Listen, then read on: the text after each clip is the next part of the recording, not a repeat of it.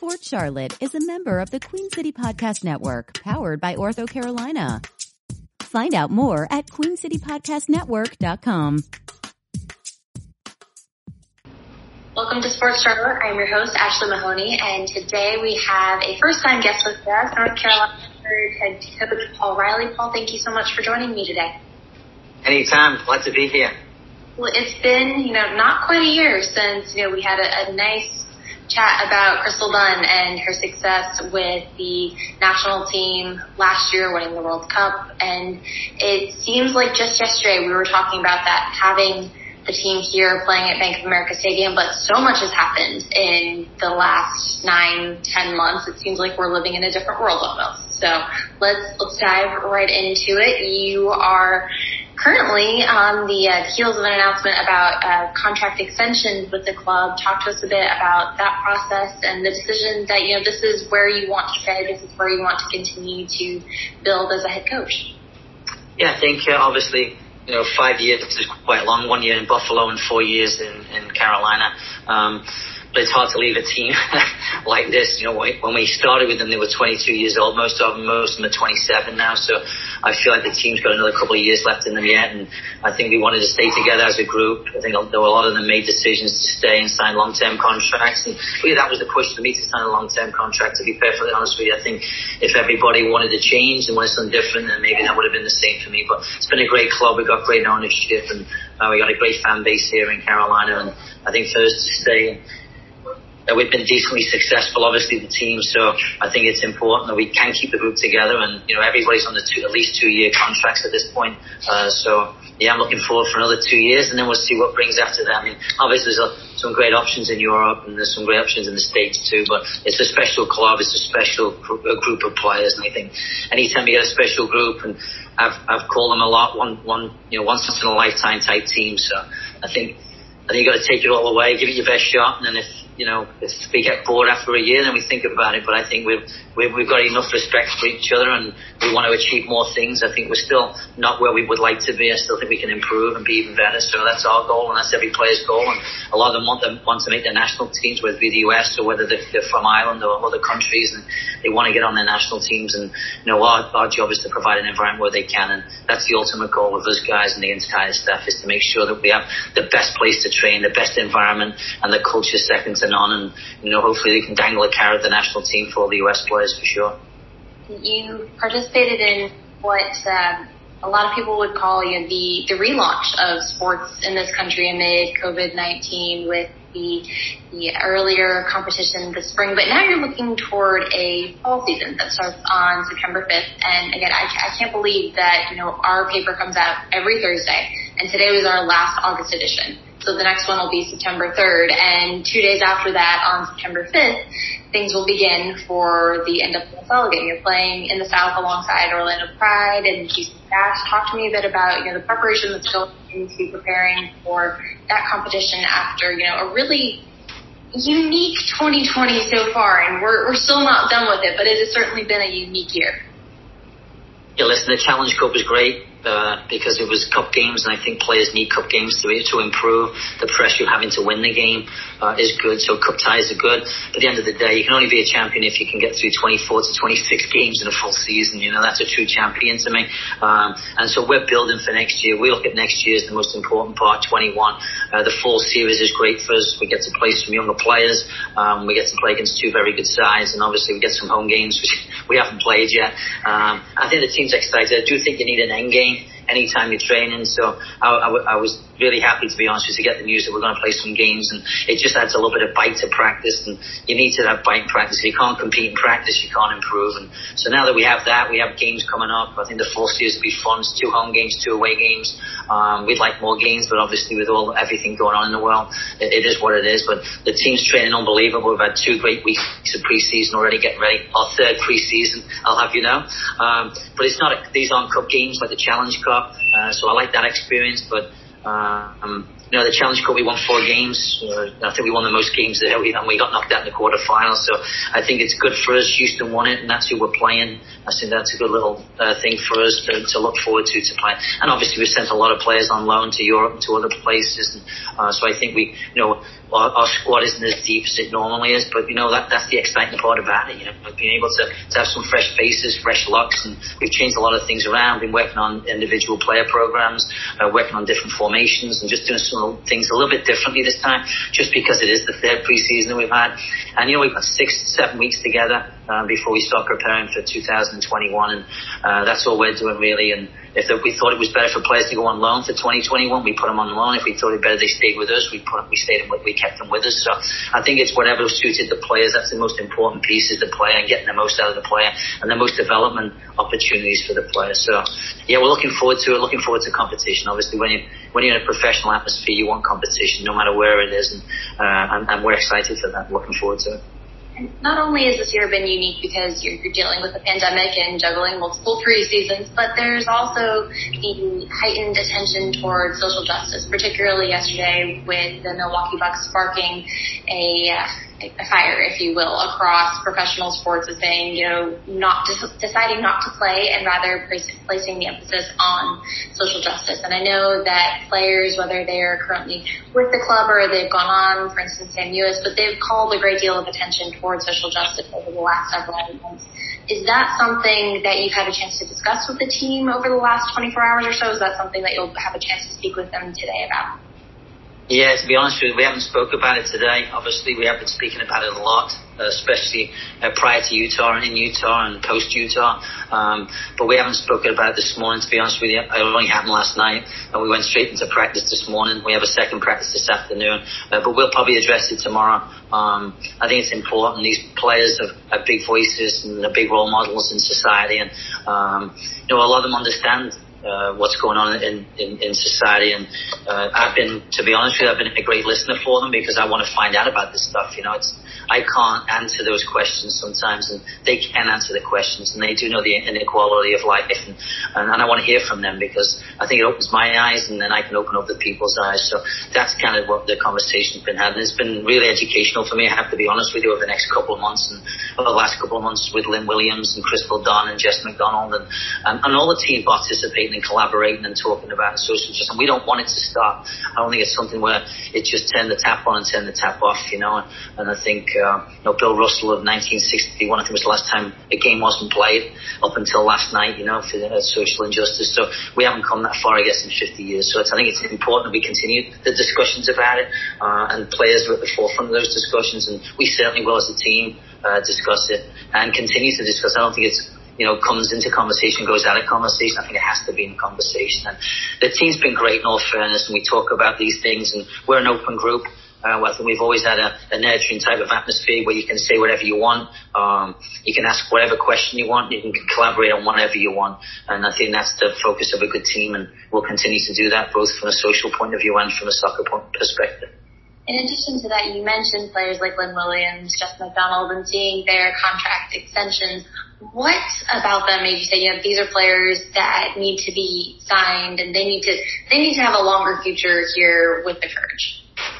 Yeah, I've been with Jess for a long time. I had Jess in Portland and in Buffalo, and then obviously down here. And Jess has impacted the club enormously, not just on the field but off the field. But she's improved dramatically on the field, and it's like a good wine. She's just getting better and better. And obviously, you've got to call up to the national team. And I think her intelligence level is really good as a forward. She knows how to run. She's savvy.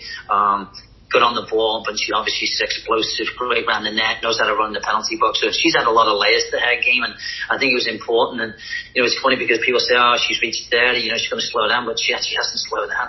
She's got stronger, better, more intelligent on the field. Great leader for the group, both in the locker room and outside. And what an improvement. Lynn Williams, and I'm glad Jess has signed a new contract. Lynn Williams was really important for the club to get a new contract.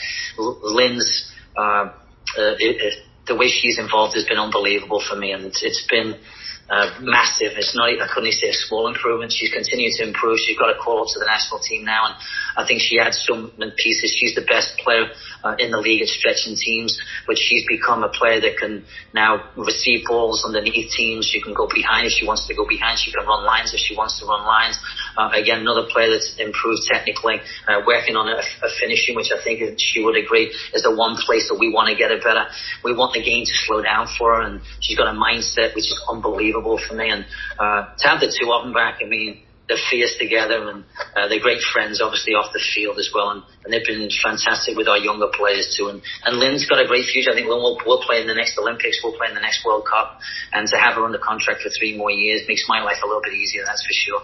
And we've done it with Dabinia, too. Dabinia's under a long-term contract. Sullivan just signed a contract. So we're making sure everybody's under contracts. And, we want to keep the group together. It's an exciting group. And Lynn and Jess have been obviously a focal point of that group for the last 4 years. And, when I first met them in Buffalo, or first met Lynn in Buffalo, she was, 22 years old. And it's a meteoric rise for me to watch their game improve so much. And I'm hoping they can continue. I think there's still plenty of room for improvement. There's no ceiling for these two. So don't bet against Jess for the next World Cup either in 3-4 years. I think she might have a chance there too. So I just want to keep them improving, keep getting an environment where they can. And that's really our main goal. I know that, Jess has been involved with the local women's soccer program here in Charlotte, one of the local programs here in Charlotte, the Charlotte 49ers, during this interim. And just speaking with that program, about her experiences and the struggles that she's had to overcome. When you talk about fighting for what you want and just the epitome of perseverance, I don't know if you can go any further than Jess McDonald. What about her story? And like you said, just refusing to slow down even though she's 30. What about her story just makes not just women, but people who are pursuing something say, you know what, go for it. Just, you may have that point, like whether it's injury, whatever it happens to be, and just say, all right, maybe it's time to step away. And she kept going. And now she's not only a league winner, she's a world champion. I think it's funny because people talk about the journeywoman of soccer, and Jess is one of them. She's been around a lot of clubs, and she's found a home with us with me for the last 7 years, but certainly with this club for the last 5 years. And we talk about moral-based values and things like being engaging and caring and unselfish and appreciative and patient and respectful, and Jess ticks all the boxes. And then you talk about performance-based, you talk about being hard-working and competitive and resilient and positive and focused and accountable and enthusiastic, and she ticks all those boxes.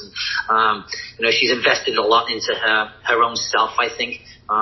She does a lot outside of the game for everybody. She's the only soccer mom on the team, so you got to give her credit for that too. But she's invested in what we're doing, and she's made other people be accountable, and other people invest in what she's done. And I give probably Jess more credit than any other player on the team for what she's come through. A lot of injuries, having a baby young, been able to bring a kid through this league is not easy. I go home and I get to go to the pool and relax in the afternoons, and she's going home to play with her kids, which is brilliant for her. But, she's got a fantastic mentality. And, when you embrace the organization's core values, I always say Jess brings a lot of core values to the group. And whether they're moral-based or performance-based, she understands what it's like to be a professional. And I think the one thing out of everything that she's improved on, since I knew her in Portland 5, 6, 7 years ago, is a mentality and a mental state and a mental strength, and what she adds to other players on the team. I think sometimes as you get older, you realize it's not just about you, it is about other people, and the better you make other people around you, the better you're going to be. And she's been able to do that. And what a player, what a person Jess is. And if you can get, I say to any college, if you can get her to do a Zoom call with any college or any youth team or anything, she's the one to grab hold of. She's got a great story. It's a fabulous story. And I hope for her, that it can end with an Olympics or a World Cup. That would be fantastic. She already got a World Cup, but Olympics would be an amazing finish for her. And I wouldn't count her out for the next World Cup, as I said before. She has a true belonging in North Carolina. She played here, obviously in college too. So I think she'll spend the rest of her life here, and she's got a lot to add to the community too. We've spoken toward some of the veterans and the leaders on the team, but tell us a bit about some of the younger players. Is there anyone who has stood out particularly during the Challenge Cup, or anyone who you're looking to make a big splash over the next couple of months in the upcoming 18 matches? Yeah, I think that the most important thing was the main challenge, right? We got a new challenge on our hands. We're missing, 10 players from the roster. They've gone abroad.